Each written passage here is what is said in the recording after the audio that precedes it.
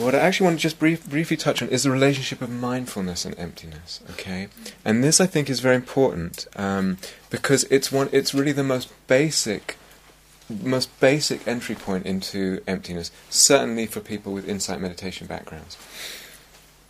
So, like I said last night,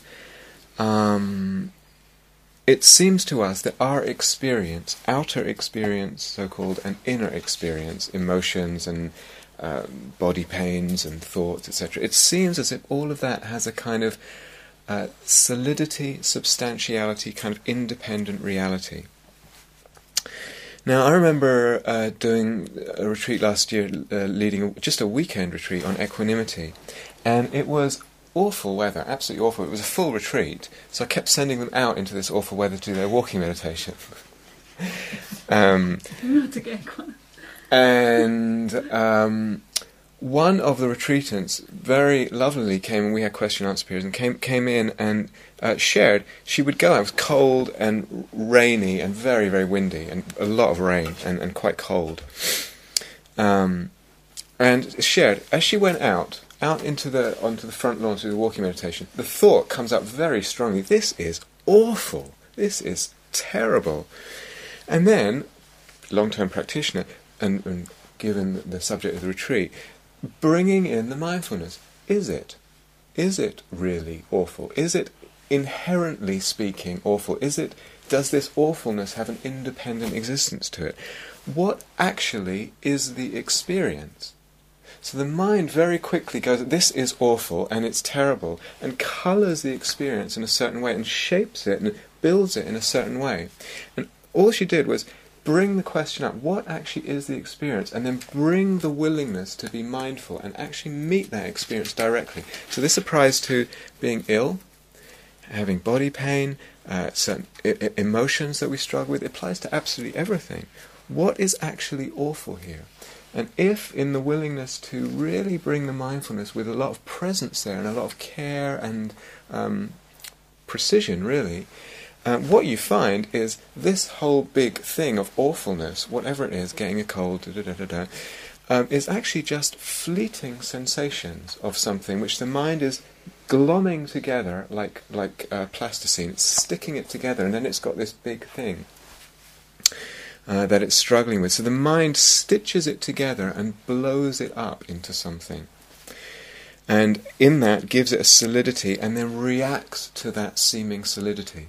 Because then instead of these little moments of something that are kind of in themselves just a bit of unpleasantness, instead of that I've got, this whole thing. Is that clear? Yeah? This is really, really important, and for an insight meditator, want to be probing this over and over again. Anytime there's a difficulty, emotional, physical, whatever it is, environmental difficulty. The same goes for what we think is fantastic. Mm-hmm. Lunch. I was talking about that on the same retreat. And the mind hypes it up, not everyone, but the mind hypes it up. What are they going to... I love the food at Gaia House. It's going to be... Or you go out to a fantastic restaurant, or da-da-da. And that's not knocking the beauty of food and all that and its place in our life. But to see how the mind hypes up, both positively and negatively, our experience.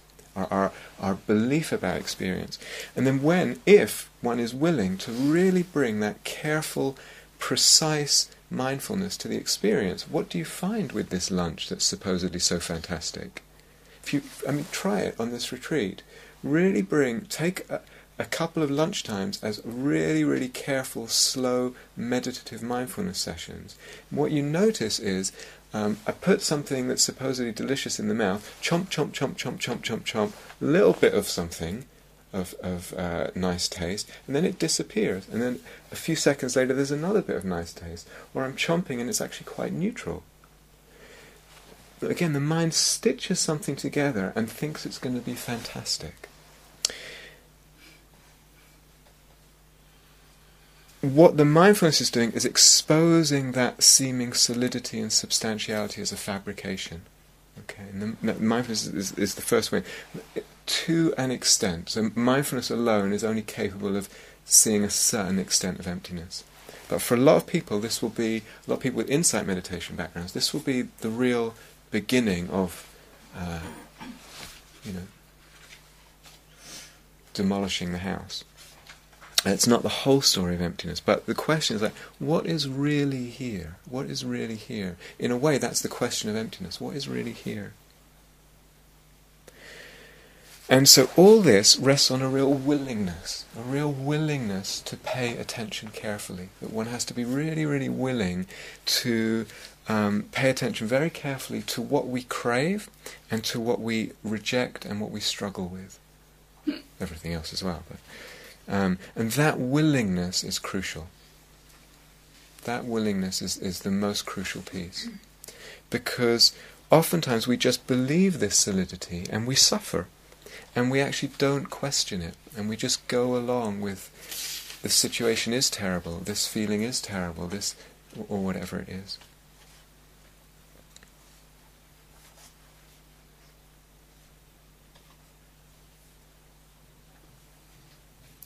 So eventually there comes a point when one really realizes that it's this solidity, as I was saying last night, it's this solidity and substantiality and concreteness and independent existence that the mind gives to things.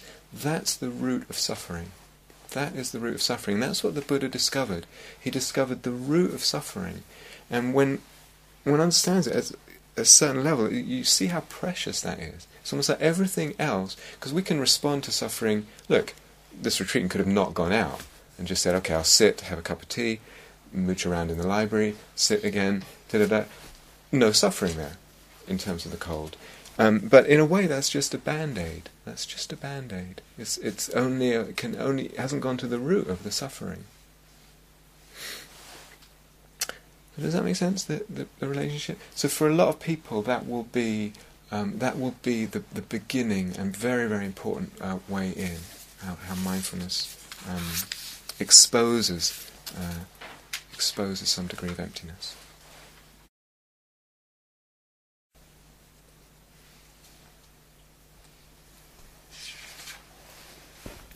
So one day, the Buddha was sitting around, hanging out with his monks. And he said to them, listen, monks, you might have a stride, your walking stride. It might be, I'm paraphrasing the story, I can't remember exactly, 1,000 miles long. Each stride you take when you walk is 1,000 miles long. And with that 1,000-mile stride, you might walk for 1,000 eons, 10,000 eons, 100,000 eons, in vast amounts of time, non-stop walking. And you would not come to the end of the world. When he went on, he said, but I declare that without seeing the end of the world, there is no nibbana. There's no nirvana. And that's what he said to them, and then he got up and he went into his hut and he shut the door. And it was left to poor old Ananda or someone, because the monk said, huh? And one of his senior disciples had to explain it. So this is what I want to begin going into tonight. The end of the world. What does that mean, the ending of the world? Okay, so we talk about dependent rising. I know John's been talking about dependent rising. I've brought it up, and we can talk about dimensions of dependent rising. That's just a sort of vague word, meaning we can go into it in terms of the classical formulation that John's been doing, 12 steps, etc. And that's very important. I'm going to come back to that, if not in this talk, in other talks. But there's also kind of other less classical dimensions of it and ways to approach it. And one of them is to do with the nature of dualities. Dualities. So that's what I want to begin talking about. Dualities or opposites, or things which are relative to each other. So, a text by Nagarjuna, again, Ratnavali, When there is this, that arises. That's a direct quote from the Buddha. When there is this, that arises, just as when there is short, there is long. Okay, so the idea, the perception, the concept of short brings with it automatically, right there and then, the idea of long. Short and long go together. Similarly, left and right. So there's lots of these kind of dualities, opposites. Now note, the short is not the producer of the long. So it's not like short comes first and then it produces long. They arise together, mutually dependent, as a pair of relative opposites. Okay. And similarly, it says, when there is long, there has to be short. They do not exist through their own nature. So they do not exist through their own nature, as we know by now, is another way of saying they lack inherent existence, which means they're empty. Okay? Now we could list a whole slew of such relatives and opposites. So here and there, beautiful and ugly, even things like the general and the particular. So remember, these are not products in the sense of something coming together through causes and conditions and being an impermanent product, but they're dependent on conditions and conceiving in a slightly different way. So if we extend this a little bit, you see that in life, in our perception, the occurrence or the perception of or the thingness of anything actually involves a lot of aspects like colour, location, time that it occurs, pitch, temperature, weight, density, all of them relative to those same other aspects of other things. Okay? So part of the perceptual process has this kind of relativity as part of it. So there are obvious causes and conditions for something to come together, for this chair or this carpet to come together. Obvious, the fabric and the building, etc. But things are also what they are, kind of by virtue of what they are not. Okay? Does it make sense? Mm-hmm. Now we can interact with things. Obviously, I was going to pick up the chair. I probably can't. I pick up the lamp. I pick up this. I pick up whatever. I can interact with things, but it and we are never independent of the context. So things are always kind of inextricably woven in and part of a context, relative to a context, and as such they don't exist independent of that context. So let's come back a little bit to narrow it down to dualities. Dualities depend on each other, and it's through not seeing that dependence that we get caught up in one pole of a duality, liking one pole, not liking another, craving, grasping, clinging, the rest of it comes in. And through that, we actually bring out in appearance that polarity. We bring it out, we draw that polarity out to consciousness by our reactivity, pushing away the pole that we don't like, pulling towards us what we do like. We draw that out to perception.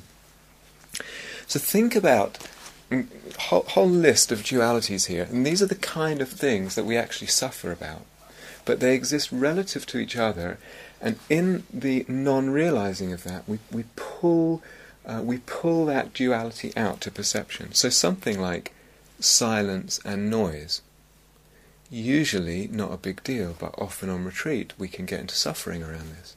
It's duality. They lack independent inherent existence, and we draw one out, so we actually notice noise more. It becomes more prominent to consciousness. Tiredness or brightness of mind, again, exist as a duality, like left and right, and through our believing in the inherent existence, the independent existence of each of those, we react and we draw out. Happiness and sadness. So these are very basic things that human beings suffer with, and they're all parts of duality. Agitated mind, calm mind. Mindful mind, distracted mind. Again, in this kind of environment, how much that becomes important to us. Illness and health, or illness and freedom from illness, non-illness. also a duality, also something the mind in its inherent believing brings it out to perception. Pain and pleasure, or you could say pain and non-pain. The stillness of the mind, the movement of the mind. Aversion and acceptance. All of these dualities, grasping and non-grasping. Even more subtle ones like conceiving and non-conceiving that we can get into kind of arguments about in ourselves or whatever. How about realization and delusion? How about wisdom and ignorance? How about freedom and bondage? All of these dualities, and we could go on and on. Those opposites are seized upon by the deluded mind in terms of not seeing that they're empty, and then reacting with craving. And that actually draws them out to perception. I'm going to go into this.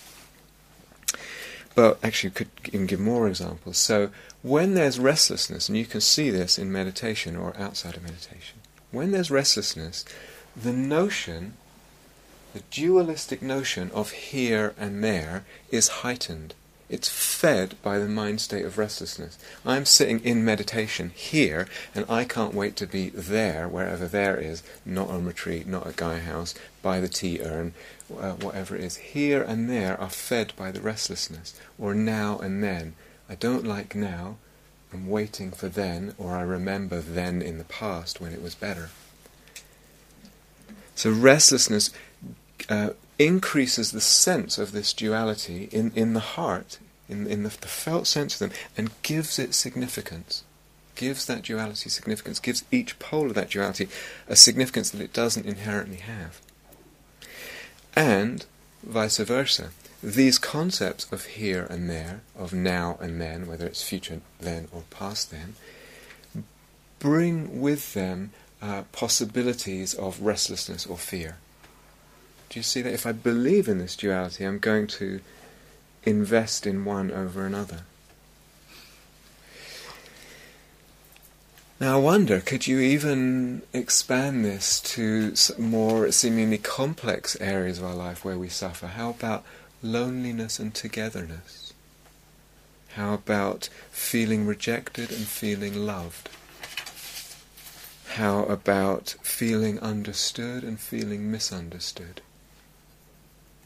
And, different, personalities will have different ones of those three that I just said, which are more things we typically struggle around.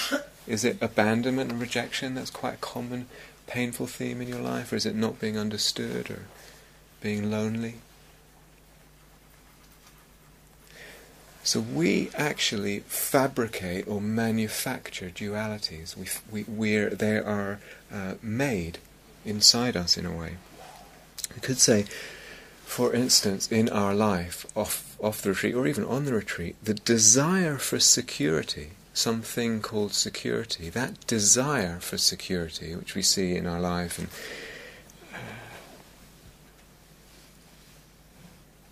that desire actually feeds feelings of insecurity. It's the desire for security that feeds the feelings of insecurity. It's the desire for more in life that feeds a fear of having less, having not enough. So these are things that go on, they run through our life, and they massively, at a very fundamental level, influence and determine how we are living our life, our choices, how we respond to life itself. We conceive of these dualities as being real, and then we live life based on that conception, on that conceit. So, we might understand this intellectually, which is great, and as I said, it's the first type of insight, very important. But we really need to bring it into practice. Find a way of practicing with this so we can actually open up some sense of freedom. So practice, practice, practice. Always about practice. In one of the Prajnaparamita Sutras it says, do not see fault anywhere. Do not see fault anywhere. So this is something that you could, I'm just throwing this out as a possible way of practicing. You could actually take that as a kind of lens in the same way that we take not me, not mine as a lens, or unsatisfactory as a lens. Do not see fault anywhere. What would it be in the moment, in meditation, sitting, walking, to just have that as a kind of non-seeing of fault, moment to moment? Many of you be very familiar with the very famous Third Zen Patriarch's Faith in Mind, it's called. And the opening paragraph is very famous. The supreme way is not difficult if only you do not pick and choose. Or you could say, if supreme way is not difficult for one who has no preferences. When love and hate are both absent, when grasping and pushing away, love and hate are both absent, everything becomes clear and undisguised. Make the smallest distinction between things, however, and heaven and earth are set infinitely apart. That duality is drawn out and becomes more prominent to the consciousness, based on that distinction and giving of supposing of inherent existence. So what would it be, again, as a practice, to practice no preferences, moment to moment, in quite an alert way, no preferences, or to practice not picking and choosing. Now, in a way, those practices that I've just kind of thrown out are actually just versions of this holy disinterest that I talked about, I don't know when it was, a while ago, in the talk on the 3 characteristics. They're just a version of holy disinterest, a slightly different angle in. They're just a version. They're just a version. That's what we don't want to be. We don't want to be a version. They're just a version of relaxing the relationship with things. Can you see that? How that would be? Okay, so let's recap some of what we've done so far on the retreat. So far, we've been looking a lot at clinging. And what have we seen? We've seen that suffering is dependent on clinging. Okay, and I've asked you this and everyone nodded, etc. Suffering is dependent on clinging. With a lot of prompting, you know. Suffering is dependent on clinging. What else do we see? Self-sense is dependent on clinging, right? This is review at this point, right? The sense of self, whether it's built or solid or exaggerated or light and refined and spacious and kind of not really that strong, is dependent on the degree of clinging. And when we were talking about the Chitta Mantra, etc., the substantiality of objects, the seeming solidity of things, also is dependent on clinging. Okay? So far, so good. And then the last question and answer period that I did, which I think was on Tuesday, I think it was Yuha brought up a question, then it was sort of ricocheting around a little bit. Have you seen, or can we see in practice that also dependent on clinging is the definition of things to consciousness? This kind of, we see that when we relax the clinging, things begin to get a little less defined or a bit blurry at the edges, or a lot blurry at the edges, and then even begin to kind of fade from perception.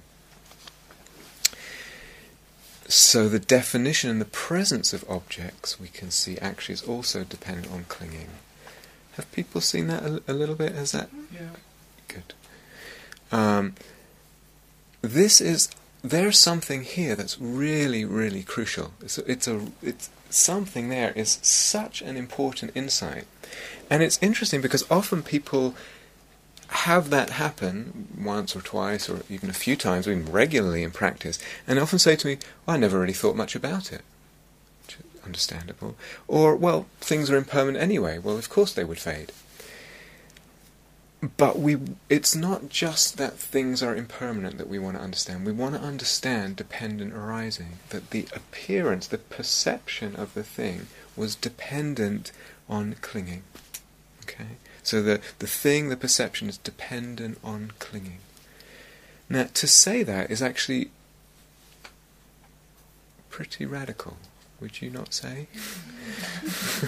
Would you not say? Do you see how amazing that is to say that? We tend to think we live in a world that exists by itself.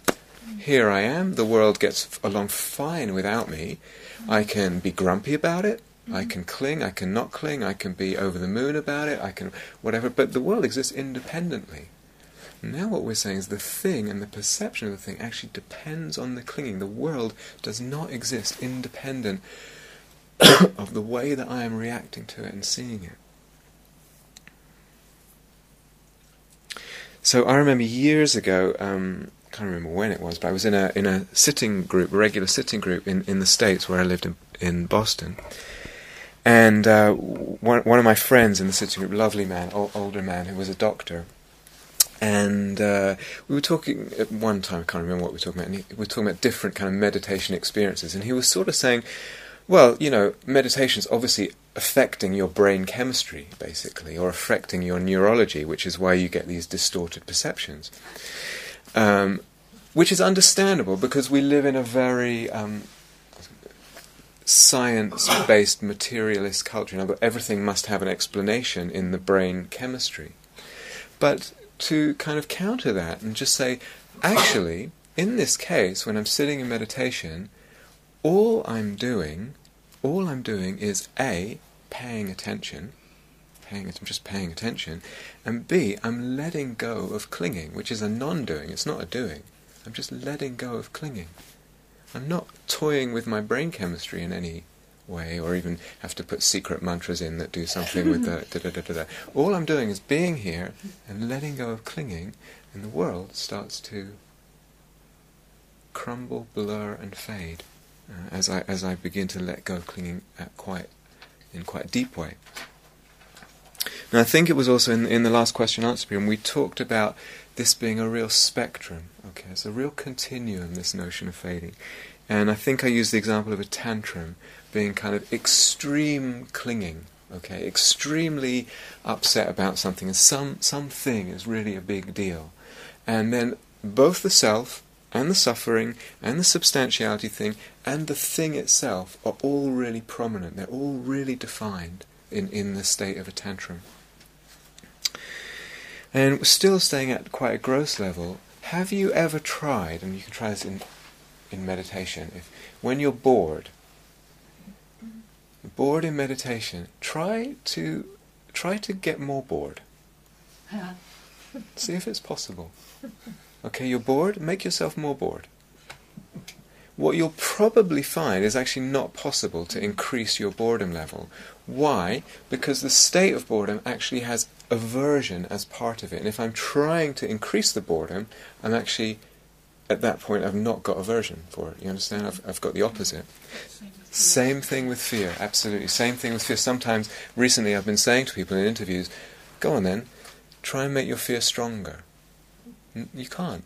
Because the very fear relies on fear of fear or aversion to fear, and without it, as I try to make it stronger, I'm doing the opposite. So either I will see I can't make it stronger, or even more, it will actually begin to fade, because I'm relaxing the aversion by trying to make it stronger. So boredom and fear, etc., they actually need aversion.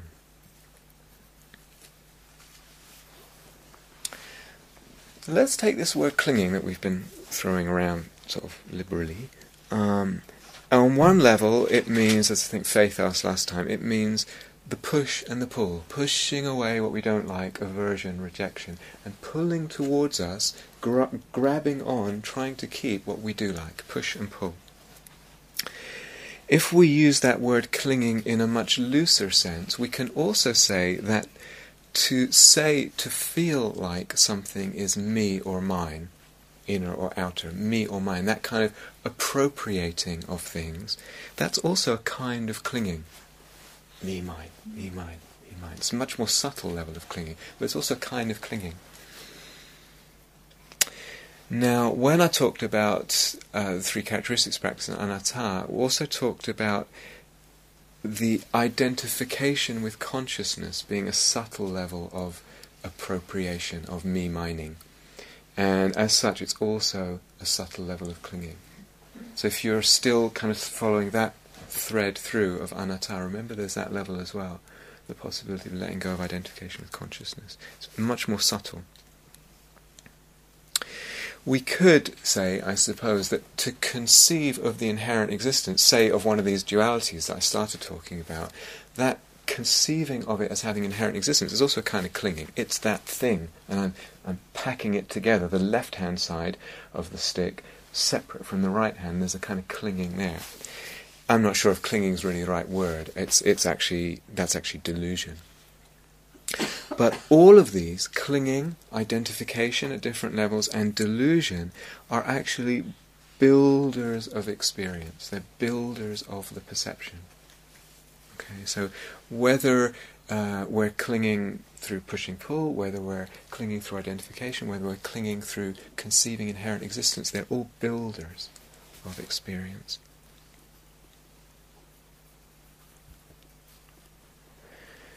So I'm talking again about an avenue of practice that can deepen and deepen and deepen. And what potentially happens there, as there's less and less clinging and delusion in the moment, the object of consciousness gets less, fades, blurs, dissolves. And in a way you could say we're engaged in a kind of unfabricating. So most of the times human beings, this is the Buddha's word, fabricating, most of the time human beings are in a constant process of building things, building objects of perception, building reality, self and the world. And you could say, as you begin to let go of clinging, you're unfabricating. And we will talk at some point about, is there what remains when you have totally let go of every scrap of clinging in that moment, and unfabricated. We'll come back to it. As a practice, this is interesting because one will see that if things don't fade, it's actually because there's a hidden clinging somewhere. Okay? So you could be trying to do this, say, with relaxing the relationship, etc. But if things don't fade, it's because, oftentimes, for instance, there's an identification with consciousness, because that's a subtle level of clinging. So you could be doing, let's say, the not me, not mine practice.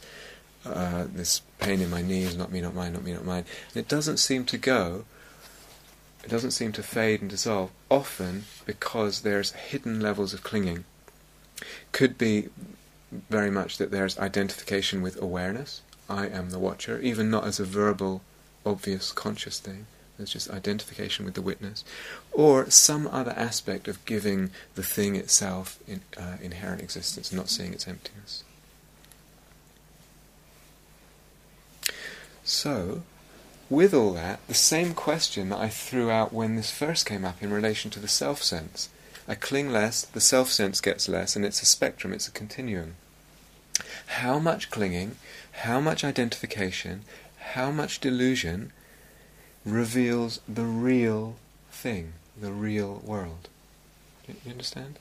Same question. If I cling a lot, the object seems really strong and very defined and very there. If I cling less, it's less. If I cling even less, it's less. Less. There's a whole spectrum.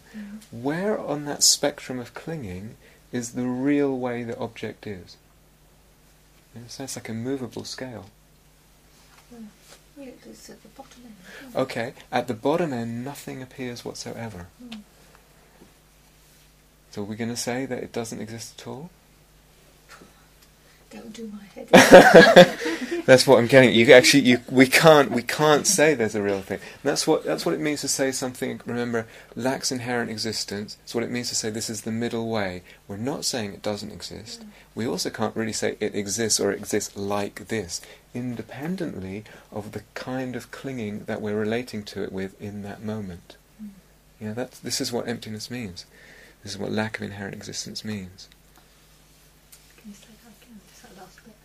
This is what emptiness means. This is I didn't quite. I was listening, but I didn't quite get it. Okay, let's backtrack to the self thing. Right at the beginning of the retreat, when we started the 3 characteristic practices, and people were feeling this sense of more self, built up, very solid self, less sense of self. Right? You were feeling that as you relaxed the relationship. Yeah. So I threw it out. Which one is the real self sense? Okay, and you said, well, people said none of them, or all of them, or people wouldn't touch the question with a barge pole, etc. Same thing here, but for things. Okay, so we're talking now about the emptiness of things. Now, if I completely and utterly let go of all clinging in any moment, nothing arises whatsoever. And then right from that 0 point all the way up to a very, very prominent, defined thing, depending on more clinging, which is the real one? Okay? Can you clear up what you mean by nothing arises whatsoever? Is that I can't right now, because it will be the subject of other talks, and we can talk about the unfabricated or the deathless or the unconditioned or going beyond the world. I will come back to that, but I just take that piece for now on. Is that okay? No? Well, what about then the saying that, a tree is a tree, a mountain is a mountain, at the beginning when we see it with a lot of clinging, and then as we go into the practice, the tree fades or whatever, the mountain is no longer a mountain, and then at the enlightenment, then we are back to a tree is a tree, a okay. mountain is a mountain. What do you think? Well, that's what John told us this afternoon. Ah, okay, that's interesting. I don't know. I mean, all I can say is that things fade, and I'll come to this. Based on that understanding, we understand the emptiness of the mountain, the tree, etc. Then you come out of meditation and things appear again, but it's with a different understanding. It's with a very different understanding. I don't know. Well, for instance, after his enlightenment, the Buddha lived for 45 years, so he walked around the trees and the mountains, absolutely, and he probably saw them as trees and mountains. Yeah. So what's happening? Well, actually, if you remember that quote I gave before, throughout, the Tathagata does not construe a seer, does not construe an object seen, does not construe a see, etc. seeing. So he's seeing all that, but he's not giving it that kind of independent existence. So phenomena don't come back after they fade in meditation. How are you going to, brush your teeth, go to the toilet, buy shampoo, etc.? It's impossible. You can't actually function. But it's very different to have that with that sense of the emptiness.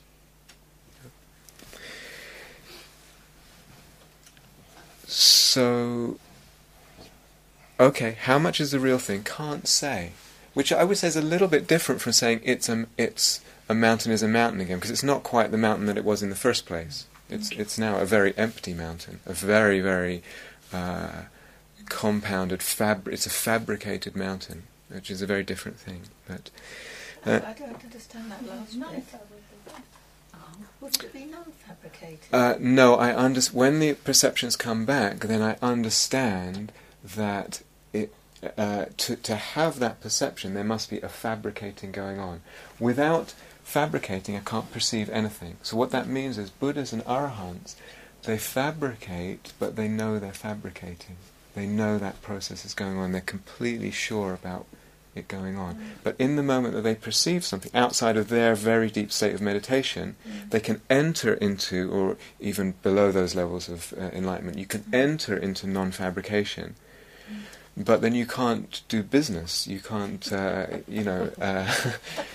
you can't do anything in that state because you're not perceiving it. There's nothing arising in the conventional sense at all. Then you emerge from that with the understanding that any perception at all is fabricated.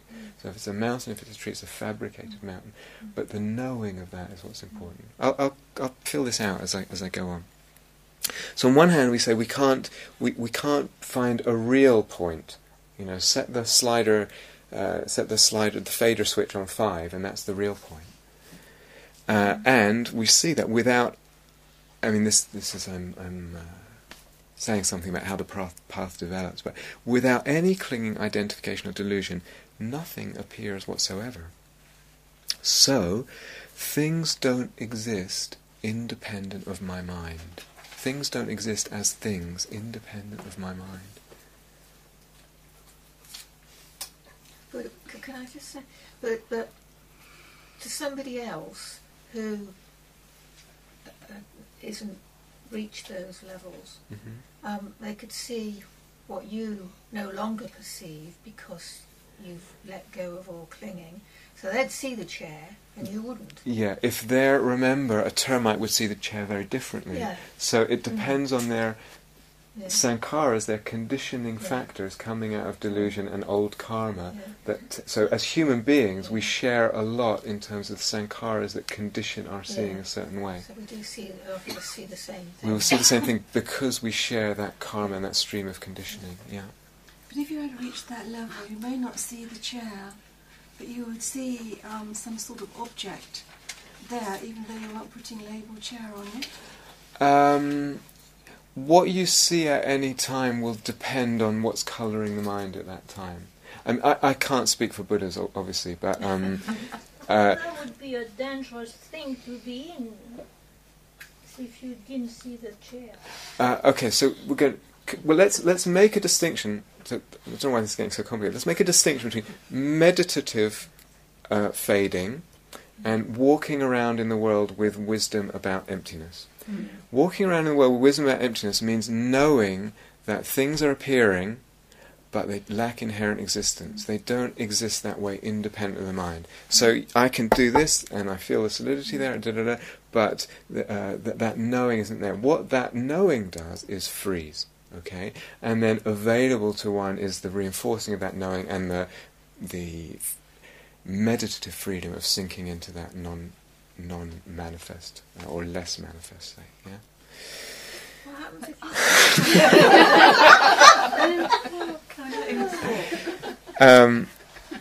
if Sorry, what? if going back to the chair, if you're sitting on it and it fades, what happens? Fall to the ground. No. We're just talking about what appears to perception. So you've had an experience, Rose, of your body fading in meditation, as many people have in here. You've had, you know, what happens at that point? Does everything... No. And if I'm, in the front of the meditation hall leading a session, I open my eyes, I'm not seeing people kind of disappear here, until, what happened to Yuha, It's like... it's to the mind in that moment. There is a fading. It might bring up fear, and I will talk about this in a minute, but generally things are just fine. Actually more fine in the fading. More fine. Just, letting it go, So things don't exist independent of my mind, okay? Meister Eckhart, the really wonderful Christian mystic, said the creature does not exist. The creature meaning that which is created, not just animals and things, but anything at all, thoughts, moods, the creature, that which is created does not exist. So if we move for a second to the classical sort of formulation of dependent arising, you've got these 12 sort of links, the root one being ignorance or delusion. When I, and another one being tanha, John's talked about all this, right? Yeah, another one being tanha. When I think of each as a kind of pile of chips, like those poker chips you play with, okay, pile of chips. When I, in any moment, have less tanha, less push-pull, that's influencing everything else. It doesn't just go round in a circle, it's actually like a web that's influencing everything else. I have less chips there, it makes less chips in my pile of nama-rupa, one aspect of which is perception. Okay? Less chips in the clinging, less chips in nama-rupa. Less chips in ignorance, in delusion, less chips in clinging, less chips directly from ignorance into perception. You understand? They're like, each one is, you could conceive as like a pile. Is it really strong right now? A lot of ignorance? A lot of clinging? Etc.? Or is it much quieter, much quieter? As this one becomes quiet, it affects all the others. And so you've got this 12 things kind of rising and you understand? So perception, Vedana, etc., they're all dependent on the presence in that moment of delusion or its opposite, wisdom. In that moment of clinging, So it's not a process, it's actually happening this, then this, then this. It's actually a totally mutually sympathetic, mutually interacting system where everything's affecting everything else. So going back to that chariot meditation that I threw out at some point, and I talked about when you really develop that, a voidness appears, the emptiness of the self, or the emptiness of the chariot appears. Same thing, because at that point you've reflected on it in enough way that the delusion is less, and so the appearance, the perception, part of nama-rupa perception, gets less. Huineng, I think he was the sixth Zen patriarch, one of the really great Zen masters. From the first, not a thing is. From the first, not a thing is. In other words, nothing ever existed, inherently. All these statements that don't have the word inherently, they're taken as implicit, but to say it without it gives more like oomph and shock value. So eventually, and again, I want to just, I do want to paint a little map of where this is possible to go. Eventually, what can happen is, let's say you're working with relaxing the relationship or the anatta, either one of those, and the not me, not mine. You do it, you see the fading, you do it again, you see the fading, you do it again, you see the fading, 5,000, 10,000 times, you see the fading. At a certain point, the coin has fully dropped. Things are empty. They depend on my relationship with them. They depend on my identifying, my identification. And that becomes a conviction. That insight, as I was talking earlier at some point about how insights develop and get consolidated, that insight that a thing is empty because it depends on my clinging and or it depends on identification, that gets consolidated. And eventually, one doesn't need that first practice of not me, not mine, or relaxing the relationship. One can actually just look at a thing in meditation and say, you're empty. I know you're empty. And that becomes your meditation practice, or can become your meditation practice. The whole thing, as I was talking about these avenues unfolding, based on developing the practice and consolidating, we have had enough experience of things fading and seeing the connection, seeing the dependency over and over again, till it's crystal clear. Look, I do this movement and this is what happens, or I don't do this and this doesn't happen. And eventually you can just go, you're empty, you're empty. And that becomes a meditation in the fully sort of fully phrased version, as the Buddha put it. One sits or walks in meditation, stands in meditation, and regards anything that arises as empty of self and empty of what belongs to a self. So that just doesn't just mean empty of belonging to me, it means of itself, empty of itself, and empty of belonging. Anything about that is empty of belonging to itself. Okay, it's just like saying you're empty, you're empty. Or we can, again, take a stance in meditation, sitting, walking, standing. And this is really, this takes a while, obviously, to it's a bit. Does anyone remember Blue Peter? And when they I've had this one already prepared. It's a bit like that. Yeah. The other option is to say anything that comes up, just a perception. You're just a perception. You're just a perception. The subtext of that is you are built. You are fabricated. I have seen how this perception is fabricated. You're just a perception. You're just a perception. Very, very powerful meditation. Really a deep level of meditation when you begin to do this. And they bring a fading. Again, if there's the conviction there, if it's not just empty words, you're just a perception. Although, actually, try it, because sometimes it's just amazing what happens. You just rabbit on at something that's just a perception, But anyway, mostly it should be based on a conviction and the consolidated insight from previous sort of stages of that avenue of meditation. And there's a fading, and actually those two end up leading to the 7th and the 8th jhanas, for those of you that are interested. They will lead to the dimension of nothingness, no thingness.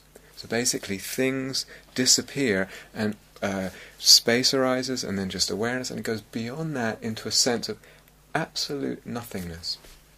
Or even beyond that into what's called, the eighth jhana, what's called neither perception nor non-perception. The mind isn't even landing on a sense of nothingness. That's just a technical aside, but basically this fading, it happens and is possible. Now it's also possible to a degree, when there's something unpleasant going on, to do the same thing. To know that it's empty, it's built, it's fabricated, based on my relationship, based on identification. And actually, believe it or not, look at something unpleasant. Here's this pain in my knee. And look at it and dissolve it and replace it with the pleasant. To a degree, that's a lot more possible than we would think. Here's some pain, here's some unpleasant sound, here's some whatever, and when I actually because it's empty, it's malleable. It's malleable, and one can learn to do this with a lot of practice, to replace something unpleasant with something either pleasant or neutral. Again, the implication is that the Vedana itself, the unpleasantness, is not independent of our reaction. It's not Vedana in general are not independent of what we make of them. In other words, we need to make something. For something to be a thing, there has to be a making of that thing into a thing. Yeah? We make things all day long and all night long. Make. So that fading can be what the Buddha would call a skillful and wholesome abiding. In other words, you can develop this so that you can just hang out in states where much less is going on. The whole impact of self and the world of things, of the world of things, is just much less impactful, and there's a sense of freedom, of space there. So it's a very skillful, wholesome abiding, but more important than that, and certainly skillful when you've got pain or other difficulty going on or a difficult situation. But more important than that, it's the insight about the emptiness and the dependent arising. Now, as always, this comes with some warnings. It's not a practice to try and get rid of things, because then it's just aversion dressed up in sophisticated spiritual language. It's just aversion creeping around the back door. So we actually have to really watch this, because it's very easy for it to come in. You're just kind of smashing everything over the head with a hammer. Basically, you're saying, "Go away, I hate you," but you're dressing up. You're empty. Can we come at it more from that, with the attitude of curiosity about dependent arising? Can that really be what's driving things? We're curious to see this relationship. I think that's very possible. The other thing to be wary of and to be vigilant about is very easily, I say something like this, or you hear someone else say something like this, and very easily we want to have that experience. And it's almost like the ego wants to get that badge. I want to have that experience, those stripes. I've got my fading stripes. Yeah. Or we don't want to feel like a failure, and so we want that experience. Again, don't be chasing the experience, it's the understanding. But this kind of, I've mentioned this kind of thing before, but it's so easy with teachings like these, and we're talking about very deep stuff, it's so easy for, among our intentions, there to be different intentions around practice, and the ones that are about getting the badge, or the ego feeling good about itself, or not feeling bad, it's easy for that to hijack the practice, and actually hijack the whole retreat. So it's like that can be quite a strong motivation for all of this. I'm not going to say any more about that now. Yikes. Okay. So, if this is happening, something fades a little. Perhaps, as people say, it just blurs a little bit, or it dissolves a little bit. Its edges get less defined. And we can, with that, there will be usually some more freedom and space, etc., and more ease. And we can just enjoy that. Just hang out and enjoy that. Or, as I said right at the beginning of the retreat, filter out the samadhi from it. Filter out. It's like, as things fade, there will be a niceness around that you can filter out and just rest with as a kind of samadhi. Or, you could keep going. You could keep going. Here's this thing's lost its edges. Well, keep doing whatever you were doing. Keep not minding it. Keep relaxing the relationship. Keep regarding it as empty, whatever. Keep going, and then it fades some more. And maybe it's just become, I don't know, a space or a stillness or whatever. Keep going. It just feels like an emptiness. Keep going. It just feels like peace. Keep going.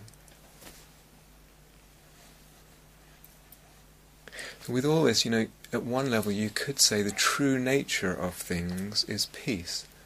True nature of things is peace. You could say that. But peace as a thing for the mind, a state of peace or an object of peace, is not the real true nature. It's still a thing for the mind, which you can also regard as empty. Let's say a word about fear, and this came up in Marika's question on Tuesday. So there can be at times fear if with any degree of meditation on emptiness, any degree at all. And we've talked a lot about the importance of the samadhi and the importance of the metta as kind of cushions, but also the importance of familiarizing ourselves with states of less self-sense and less kind of thing and world sense, and really getting familiar with that. And that helps, that familiarity really helps with the fear. So it's not a big jump from a really solid world into some complete emptiness. It's a gradual movement that comes through familiarity. But as well as that, in relation to fear, something else begins to go on. And I don't think one really sees it at first. But it's that gradually, we're understanding more, or the understanding comes more into the heart, in really a felt understanding, that what we are letting go of when things fade, what we are letting go of, the self, the world, the objects, the perceptions, they are actually empty. They're actually empty. So in a sense, we're not losing anything with this fading. And sometimes when it gets very, very deep and you really sense you're going to go completely beyond everything, there can be a sense of fear. But the knowing deep in the heart that you're actually not losing anything real helps a lot to abandon things. Anyway, the self and the world come back. They come back, as we said before. They come back. So to say that we're letting go of what is empty becomes something actually that really enables us to let go. It doesn't bring with it a kind of rejection of things, or things don't exist, or they're completely worthless, or that's not what the lack of inherent existence means. Remember, this is the middle way, and I feel there's something really touched in the heart about this. They sort of exist, but they don't really exist. There's something about seeing their dependent arising deeply that really is it's absolutely not just an intellectual thing. The heart is really involved, and there's a real beauty in it, and being touched.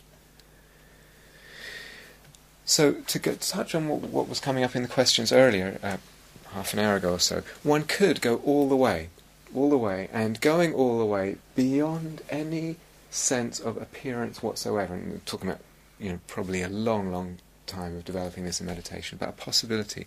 And the Buddha talked about cessation, okay?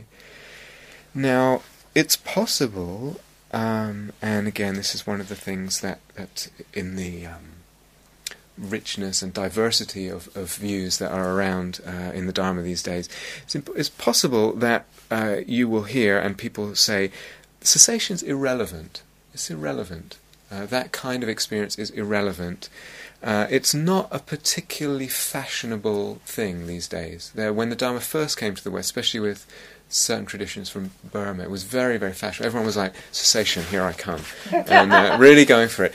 Nowadays, it's almost regarded, again, talking to it's quite unfashionable, not completely.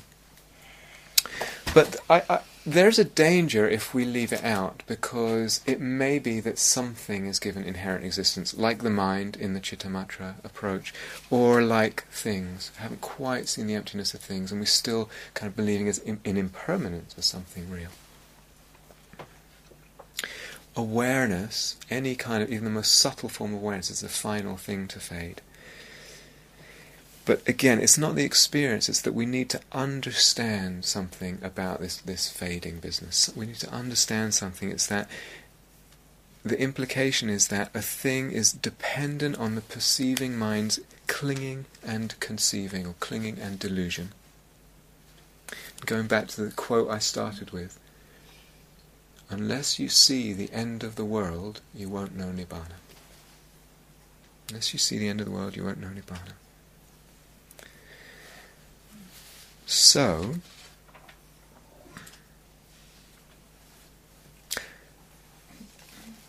talked about things. What about grasping? What about grasping, clinging, push-pull, and all that? What we've said so far is that a thing depends on my relationship with it in that moment. It depends on the reaction. It depends on the grasping, push-pull. What does the grasping depend on? Okay, it depends on quite a few things, but the thing I want to highlight right here is that the grasping depends on the thing. The thing depends on the grasping depends on the thing. How can I grasp if there's nothing to grasp at? Do you understand?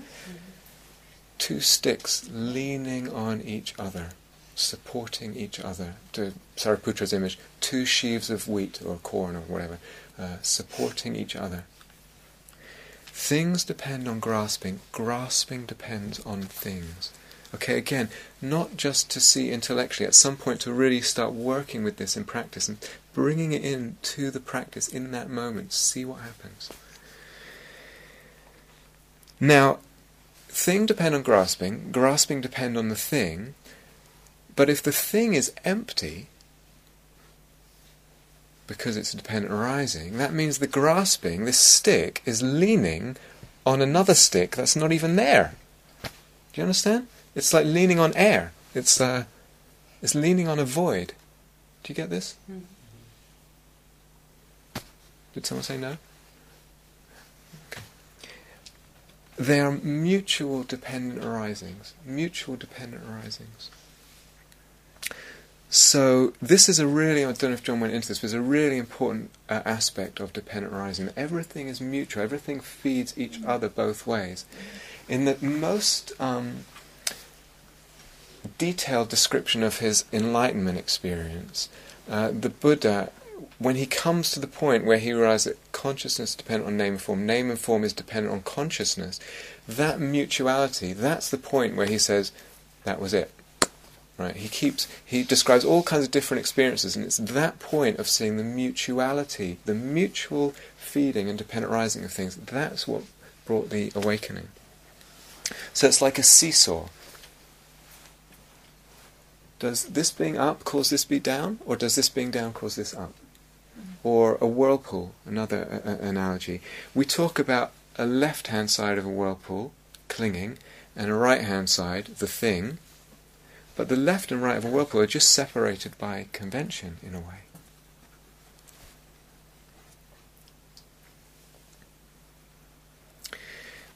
Go into it a little bit more, because there are actually no mind states that inherently exist, because we could talk about mind states of relative grasping. So something like equanimity is kind of by definition a state of non-grasping or less grasping. We say, I'm equanimous about, or there is equanimity in relationship to, usually something difficult or something fantastic, and there's equanimity. But with the equanimity, the non-grasping, the things fade. And so what was difficult becomes a lot less difficult, what was fantastic becomes a lot less fantastic, a lot less exciting. So then what am I equanimous about? Do you see, the whole thing's faded? So the word equanimity actually begins to lose its meaning as you go deeper into it.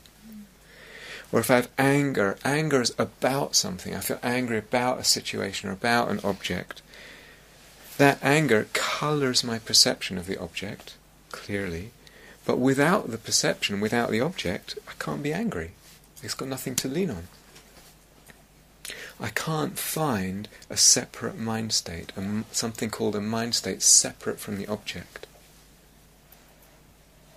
In a way, when you really go into mind state, it's even more interesting, because all a mind state is again, perceptions and the appearance of a certain object in consciousness.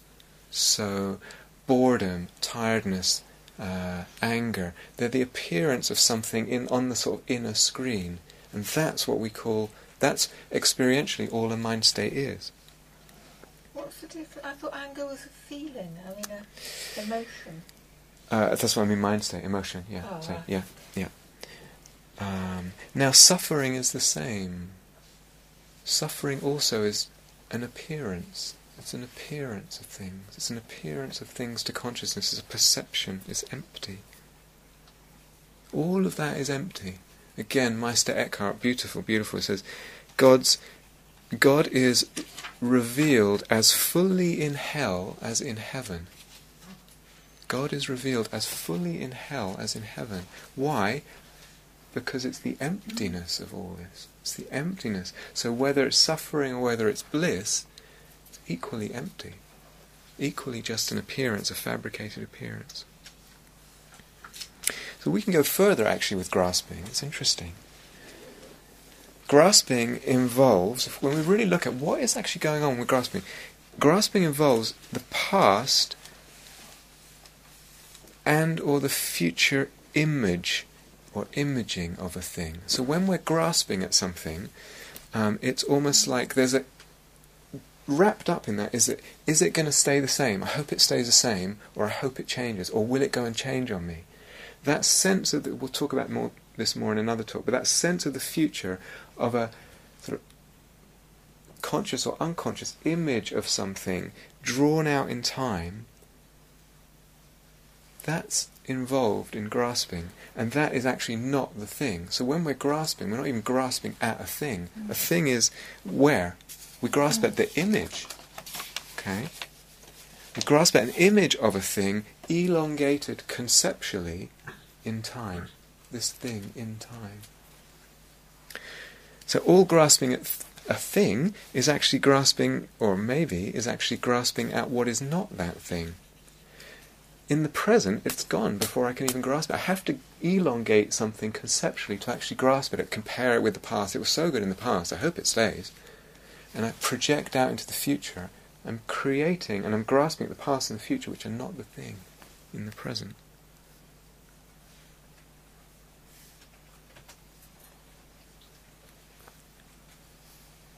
If I go back to what I said at the beginning in this notion of duality, aversion is relative to non-aversion. So aversion as a form of grasping or clinging, also empty in that sense. You could also say aversion is not separate from greed. Because if I have aversion for one thing, usually implicit in that is greed for something else. I want to get rid of this. I want to get rid of this pain means I'm greedy for non-pain. I want to get rid of this agitated mind. I want to get back to that stillness that I remember or that I'm seeking. So aversion and greed are like two sides of the same coin. They're not actually separate. Aversion doesn't have separate, independent self-existence. Greed does not have separate, independent self-existence. And even more, it's weird. We get into these kind of, you could call them chain reactions. So for instance, with fear or anger, we have fear of the experience of fear and aversion to the experience of fear. And very much with anger, that's what makes anger so intolerable. Or rather, anger feels intolerable, and that's why we lash out. I can't handle it here. And I'm aversive to the aversion, the feeling of aversion. I just want to So the original aversion is actually also inseparable from my reactions to the aversion. You understand? You can't find where one ends and the other begins. I actually can't have aversion without aversion to it. I can't have fear without fear of fear. Can't find anything separatable here, anything with any separate inherent existence.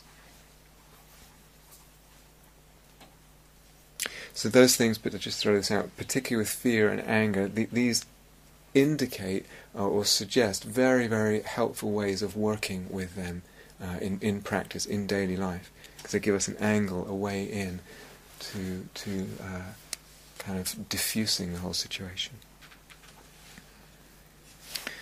So there was a great Zen master, Lin Chi, I don't know when he lived, and he said, "Sometimes I take away the person. Sometimes I take away the thing. Sometimes I take away both the person and the thing. And sometimes I don't take anything away. I leave everything there." So what he means is he's talking about these possible ways of practicing that can open up for us with a lot of practice. We take away the person, not me, not mine, or we see that the person lacks inherent existence. When there is suffering, these are ways of approaching. Or, in some of what we've been talking about tonight, I look at the thing and I see that's empty. So I forget about the person, but I look at the thing and I concentrate on the emptiness of the thing. Sometimes I do both. And sometimes, and this goes back to one of the first talks, sometimes the appropriate thing is a self with other selves in a world, and let's talk about it, because that's actually what's necessary. That's what's human and necessary to address suffering.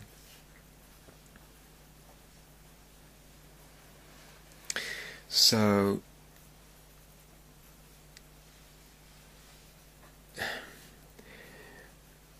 it's difficult on this retreat because, 20 people sort of moving together and at different, something that I say at one point might feel passé, and obvious to someone, and beyond where someone else is, etc. This is just what's inescapable if a group of people gets together like this. And so really to have an openness of awareness about that, and appreciation and support and metta for others here. So a thing that I talk about or John talks about at any one point might not be where you are exactly that time. Might feel like it's a bit beyond or a lot beyond, or it feels like, come on, I've done this. Remember, there are lots of people here. So as I said right in the opening talk, putting lots of stuff out, it might not be that the thing that you get everything at exactly the right time for your personal individual progress. But this fading is actually, I think, really, really crucial. It's absolutely an indispensable part of really understanding experientially, meditatively, what emptiness is and the implications and the fullness of what it means. And we need to see it over and over and over and over and over, millions of times, thousands of times. And that insight then is consolidated. The thing is dependent, and so it's empty. And as I said, eventually you can just look at a thing and say, you're empty, and that brings a fading because your pile of delusion is less at that point. And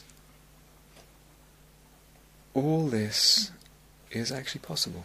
It's actually, like I said, I met with you for a few days, but very, very possible. And I worked with, lots of people that travel this path, and they do it, and it works.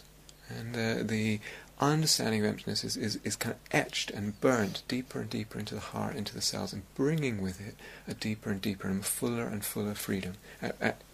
Moving to really, really quite radical levels of freedom in life. The whole notion of life and death and things and the world and my place in the world and what will happen and what won't happen just begins to be kind of really, really shaken at the root. So wherever you are, at least to know that this is definitely possible, absolutely possible, absolutely possible. A path that's walkable.